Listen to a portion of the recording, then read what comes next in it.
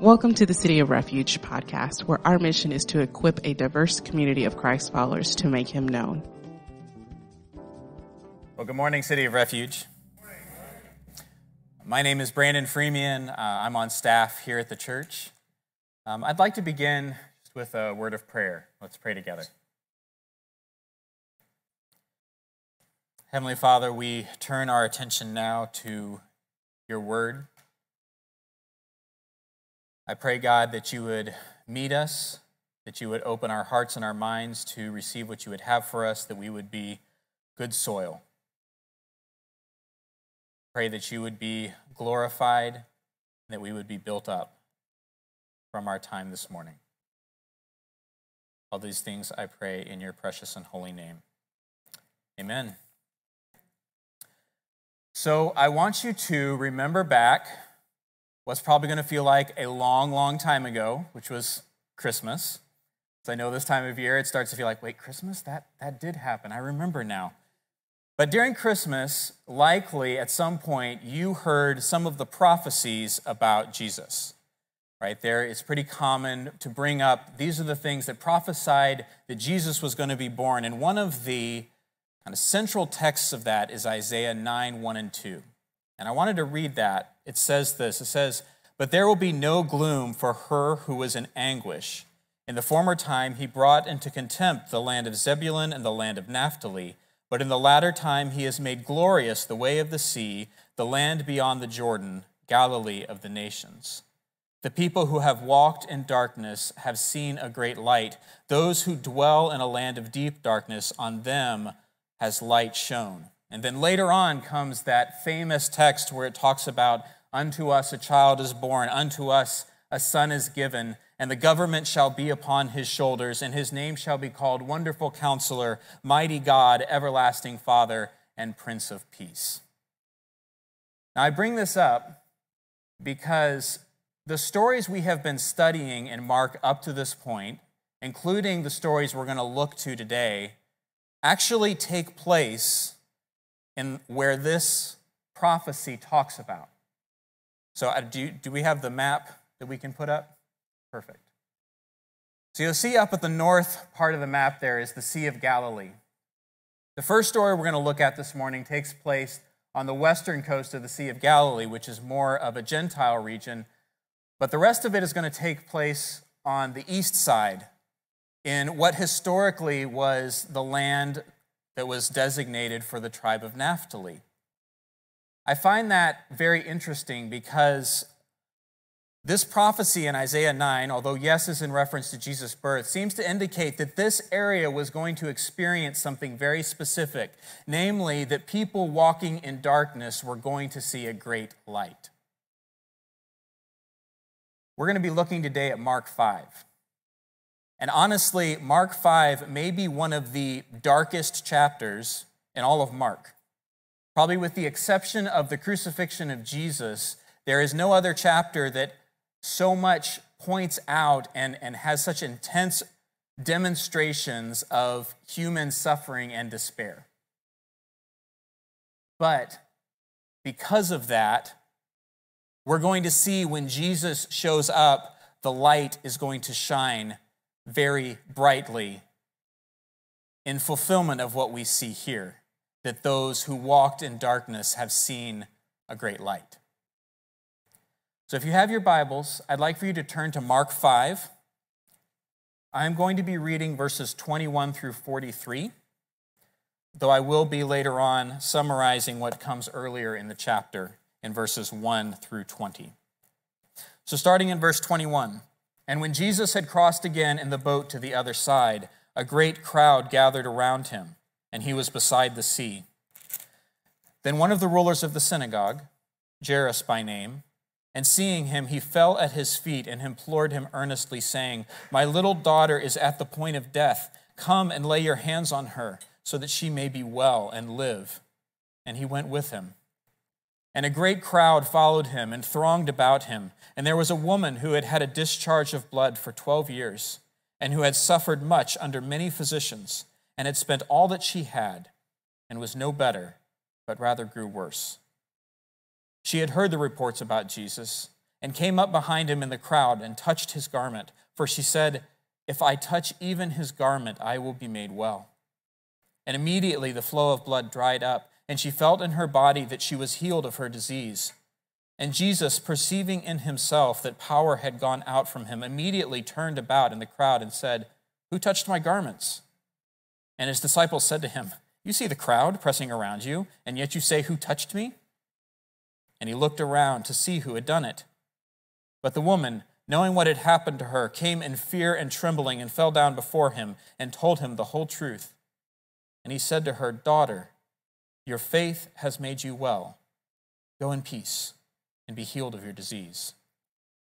While he was still speaking, there came from the ruler's house some who said, "Your daughter is dead. Why trouble the teacher any further?" But overhearing what they said, Jesus said to the ruler of the synagogue, "Do not fear, only believe." And he allowed no one to follow him except Peter and James and John, the brother of James. They came to the house of the ruler of the synagogue, and Jesus saw a commotion, people weeping and wailing loudly. And when he had entered, he said to them, "Why are you making a commotion and weeping? The child is not dead, but sleeping." And they laughed at him. But he put them all outside and took the child's father and mother and those who were with him and went in where the child was. Taking her by the hand, he said to her, "Talitha cumi," which means, "Little girl, I say to you, arise." And immediately the girl got up and began walking, for she was 12 years of age, and they were immediately overcome with amazement. And he strictly charged them that no one should know this, and told them to give her something to eat. So going back to the beginning of this chapter, you may remember last week Anna preached on Mark 4, and at the end of Mark 4, we had the story of them getting on the boat to cross the Sea of Galilee, and that was the moment where we had the storm blow up, and Jesus is asleep, and the disciples wake him up, like, "Why don't you care about us? We are perishing." And there was this tremendous moment where Jesus just calms the storm. This tremendous demonstration of power and authority over creation that leaves the disciples going, "Who is this that even the winds and the waves obey him?" But this trip was on the way to the east side of the Sea of Galilee, which was a predominantly Gentile region. Jesus gets off the boat at the beginning of chapter 5 and is immediately met by a man possessed with a demon. Now, in verses 3 and 4, we get this description of what life was like for this man. And one of the things I find striking about this chapter is that Mark, who normally seems to be, very brief in the way he describes things, actually spends some time in this chapter focusing in on what life was like for these people. And here in verse 3, we get the life of this man possessed by a demon. It says, "He lived among the tombs, and no one could bind him anymore, not even with a chain. For he had often been bound with shackles and chains, but he wrenched the chains apart, and he broke the shackles in pieces. No one had the strength to subdue him. Night and day among the tombs and on the mountains, he was always crying out and cutting himself with stones." So just picture in your mind what life was like for this man. Literally, living among the dead. People would come and try to restrain him, not because he was a danger to them, but because he was a danger to himself. And he would do himself harm, and they would hear him crying out day and night. And then Jesus comes. And it says that immediately, this man possessed by a demon comes to see Jesus. And this is something we've seen before. John talked about this a couple chapters ago, about how when Jesus confronts the demons, it's not a fight, it's a rout.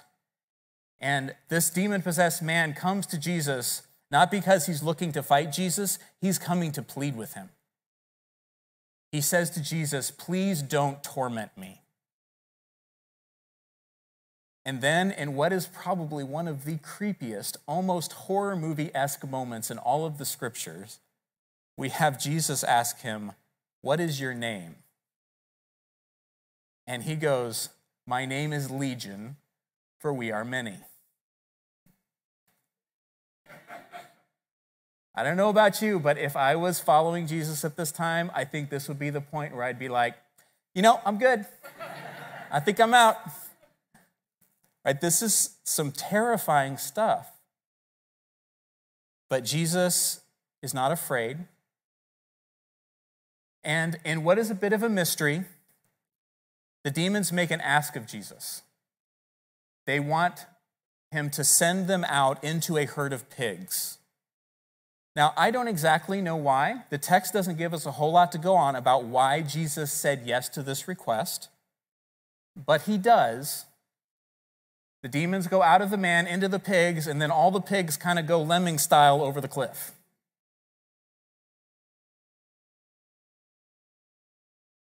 And then the herdsmen, now missing a couple pigs, come and they see this man who they knew as the one who had cut himself and was crying out at night, sitting there clothed and in his right mind, and they're terrified. So terrified that they ask Jesus to leave. Jesus obliges, and as he's leaving, this man who had been healed begs him to be able to go with him. But Jesus tells him, "Go home to your friends and tell them how much the Lord has done for you and how he has had mercy on you." And he went away and began to proclaim in the Decapolis how much Jesus had done for him, and everyone marveled. I found this so striking that before God called Peter to go to the Gentiles, before he called Paul to go to the Gentiles, he sent this man who had been possessed by legion, to go with a very simple message of, look how much God has done for me. Look at the mercy that God has had for me. Those who walked in darkness have seen a great light. The story goes on in the section we read. Jesus gets back on the boat, goes back across the Sea of Galilee, evidently without the storm this time. They arrive on the opposite shore, and he's met by a man named Jairus, who was a leader in the synagogue, who is desperate. He's desperate because his daughter is sick, and he knows she's dying. And he comes and he throws himself at the feet of Jesus, begging Jesus to come and heal his daughter. Jesus says yes, and they head out, and then we have this interruption. Jesus is walking in the crowd, and there's a woman there. And again, we get this description of what life has been like for her. This is in verse 25. "And there was a woman who had had a discharge of blood for 12 years, and who had suffered much under many physicians, and had spent all that she had, and was no better, but rather grew worse." So we have a person here suffering from a chronic illness. So that's one aspect of her suffering, has been the illness itself. There was another aspect to it, though, because the nature of this illness meant that she would have not been able to participate in temple worship or been a part of the community. It would have been considered unclean, so there was a societal suffering that she was experiencing as well because of this illness. Then it even goes beyond that and talks about that she had suffered under the hands of many physicians. Now, I want to be careful with this, because I don't think the text here is maligning doctors or medical professionals. Now, I want to be clear, I am not maligning doctors or medical professionals. I am married to a doctor. I am not maligning doctors or medical professionals. But what I do think this is getting at, and that I think doctors and medical professionals would agree with, is that treatment is very often involves some amount of suffering. I mean, if you think about what it's like to be diagnosed, and then what things like surgery are like, or even medicines that have particular side effects, like there is a certain level of suffering that you endure when you are trying to treat a disease in the hopes that on the other side of that there is relief from that suffering. and how discouraging it is if you walk through that and on the other side of it, it doesn't get better. And what it seems like has happened to this woman is that that has happened over and over and over again. But she has a hope. She has a belief. She believes that if she can just push through this crowd, if she can just touch his garment, that she can be well. And by the grace of God, she's right. She touches his garment and is immediately made well. And then we have this kind of humorous moment where Jesus, and again, a little bit of a mystery, seems to have healed her kind of by accident. Obviously not an accident from God's perspective, but he asks, who touched me? He knows power has gone out from him. And the disciples are like, Jesus, we're in a crowd. Literally everybody is touching you. But the woman comes forward and tells him what had happened. And he says to her, daughter, your faith has made you well. Go in peace and be healed of your disease. And finally, this person who had suffered over and over and over again finds relief from the healing of Jesus. Those who walk in darkness have seen a great light. So Jesus continues on from there. And then a messenger comes with the news that absolutely no parent ever wants to hear.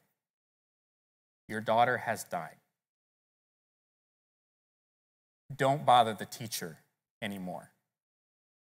Now, there's an implication there. Don't bother the teacher anymore, right? That implies something, that there is a belief this has just gone beyond what Jesus can do. Dealing with demons? Sure. Healing? Sure. Seen him do it all the time. But this girl has died. This is certainly beyond what Jesus can do. Jesus, overhearing this conversation, turns to the man and says, do not fear, only believe.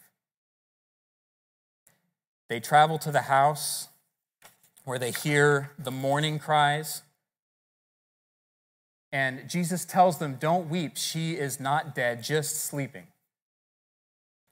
And they laugh at him. And they laugh at him because they know she has died, and they think he is a fool. But he puts them out, takes only a handful of disciples, and goes into the girl.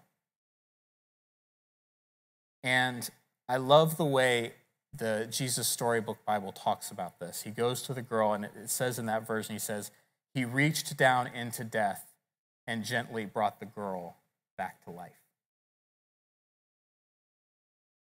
This incredible moment where we see, yes, even life and death, Jesus has authority over this. Those who walk in darkness have seen a very great light. Now, these stories absolutely demonstrate the power and authority of Jesus. You have his power and authority over spiritual powers. You have his power and authority over disease. And now we see even power and authority over life and death, which is something that the disciples had not seen yet. This is new for them. And you also see in these stories the sovereignty of God. Because not everyone that Jesus encounters, even in this story, are healed, right? We have to imagine that there were others in that crowd who were hoping Jesus would heal them. There were probably others who were suffering beyond these, but this is not yet the moment when God is going to restore all things. But what we see here, as John talked about, is it is a foretaste of the kingdom. It is a foretaste of what it is going to be like when God does finally restore all things. And we get that picture in Revelation where finally we see that there is no more death, there is no more tears, there is no more disease. And we can go and we can read that in Revelation and think back and go, oh yeah, Jesus already demonstrated he can do that. so we can have faith that it will happen. But one of the things I love about these set of stories is that there is two characteristics of Jesus that I think are here that I find deeply admirable. One is his compassion, and the other is his courage. We absolutely see a demonstration of Jesus' compassion. These stories show the deep compassion that Jesus had for people that were suffering. And in the midst of that, he was moved to act on their behalf. And I love the ways in the story that he just interacts with each of these people with so much care and so much kindness.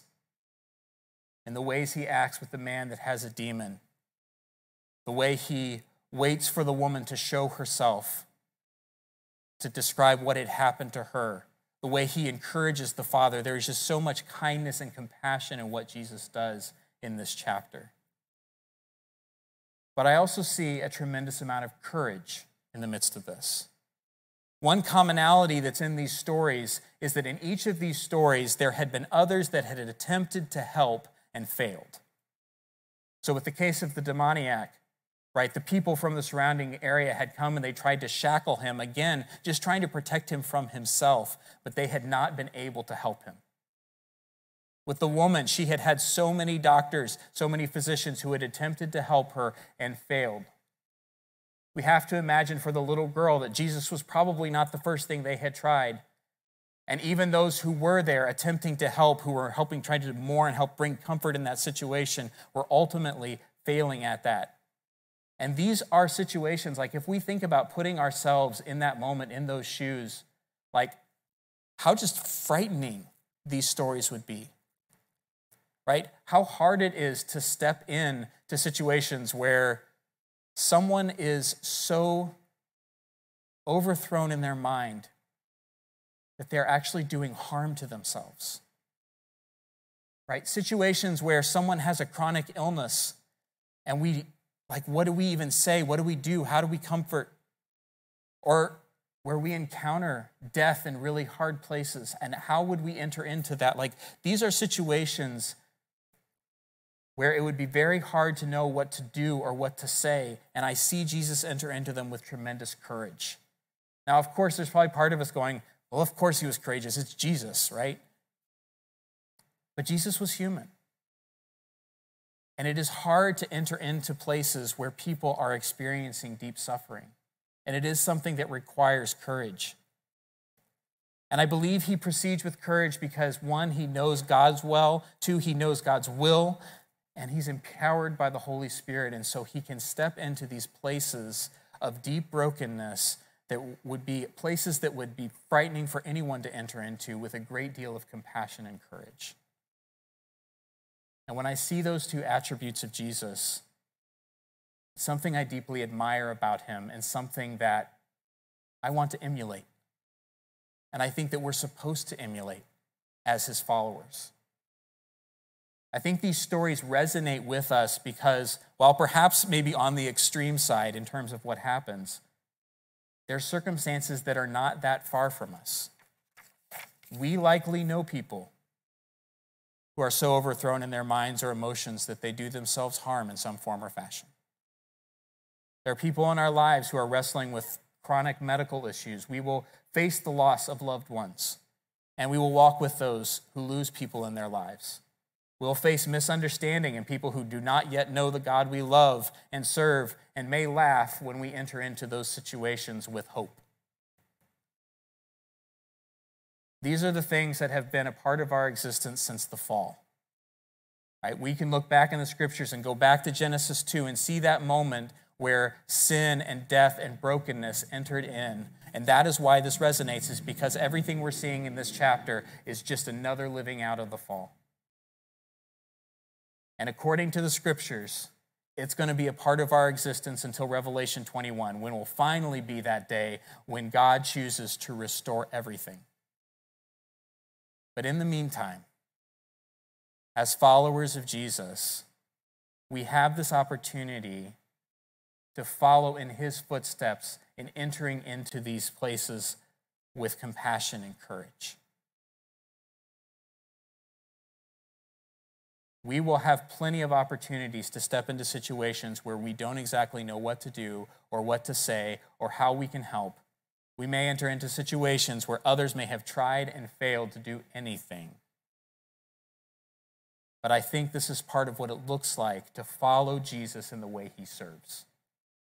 We've talked about that one of the things we wanted to do through the Gospel of Mark was look at Jesus as servant king, right? One, looking at who do we serve, but also how does Jesus serve? And I think this is one of the places where we get a clear sense of what kind of disposition it will take to serve like Jesus. It'll mean that we have to start from a place of compassion and courage. Now, one of the joys I have being on staff at this church is I kind of get a front row seat to a lot of what you all are doing in the world. And I know that many of you already carry these attributes, that you are already entering into difficult places with compassion and courage. And I guess I wanted to say to you all, if that is you and it has been hard, as I know it has been for many of you over the last couple of years, know that what you do is deeply honoring to God and that it's very Christ-like. And I want to encourage you not to be discouraged or afraid in the midst of that, but to persevere, knowing that just as Jesus went in the power of the Holy Spirit into these places, so too do we go empowered by that same Holy Spirit.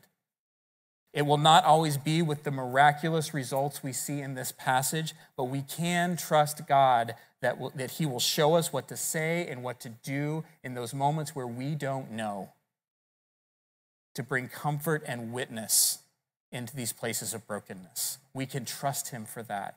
And so I just want to encourage you to continue in that and to not be discouraged, knowing that God sees you and is pleased when he sees you being Christ-like in those things. But if you don't feel like you have those attributes yet, that you struggle to be compassionate, or you struggle to be courageous, I want to invite you to pray for that. Pray for God to give you that compassion. Ask him to break your heart for what breaks his. I will warn you, that is a very dangerous prayer, but I invite you into it anyway. Because God is faithful and he hears our prayers and he will break your heart for what breaks his and give you that compassion if you ask him for it.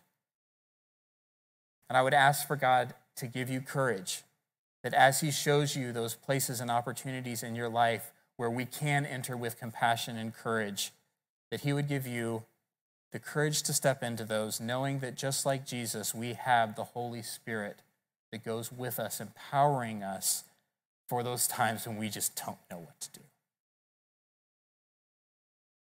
City of Refuge, just like that demoniac man, we too have the story that we have received great mercy. So let us go out and tell and show how great God's mercy has been to us, that those who walk in darkness may see the great light of Jesus' salvation. Let's pray together.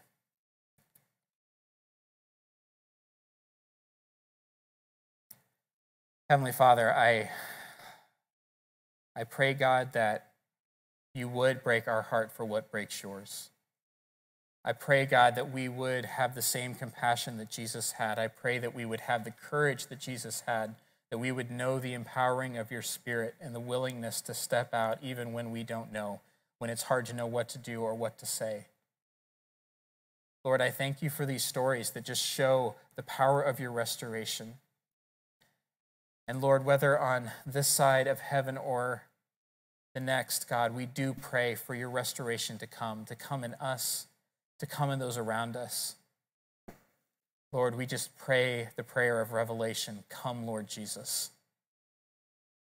We desperately need you. As much as the people in this chapter needed you, so too do we need you. So too do the people around us need you. So Come, Lord Jesus. All these things we pray in your precious and holy name. Amen.